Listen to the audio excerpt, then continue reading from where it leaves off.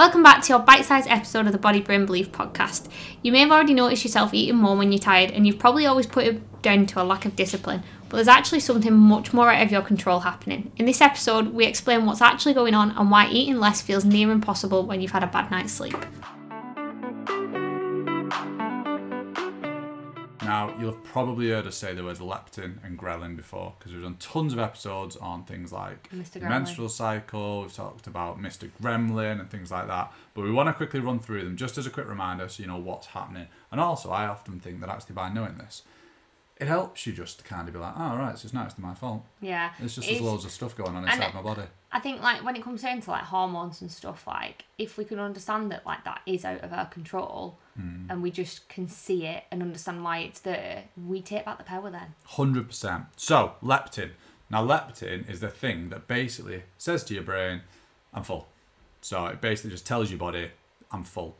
When you're tired, we have less of it. So there's less of the thing that is telling your body that you're full. So that's why you tend to feel hungry for longer. So you'll be eating a meal and then you'll keep eating a meal and you'll also keep eating a meal and you'll just never be full. And it's because there's not enough leptin. There's less leptin telling your body you're full.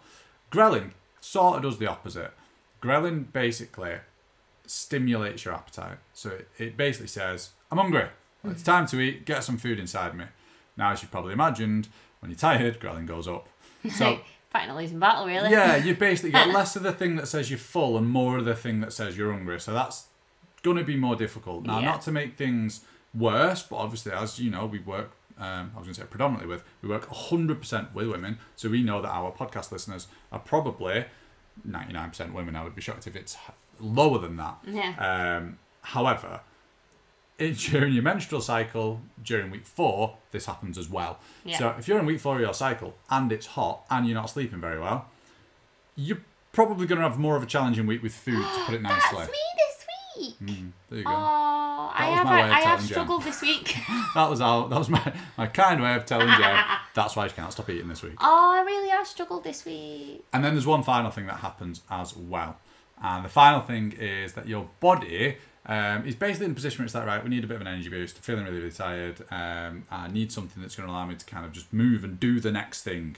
And of course, our body knows that if we have sugar, that's going to happen. You know, if I just get a boost of sugar, it's going to make me feel really good and we have loads of energy. But as we know, that's a spike of energy. So you might get a bit of energy for 30 minutes and then it's back down again. So your body's like, right, I need more of that sugar. You get another spike. Chasing. Yeah, you just keep chasing. So you're in a position, you're tired, you're grouchy, you're hot, you're bothered, and you can't feel full, you're constantly feeling hungry, and you're craving sugar a lot.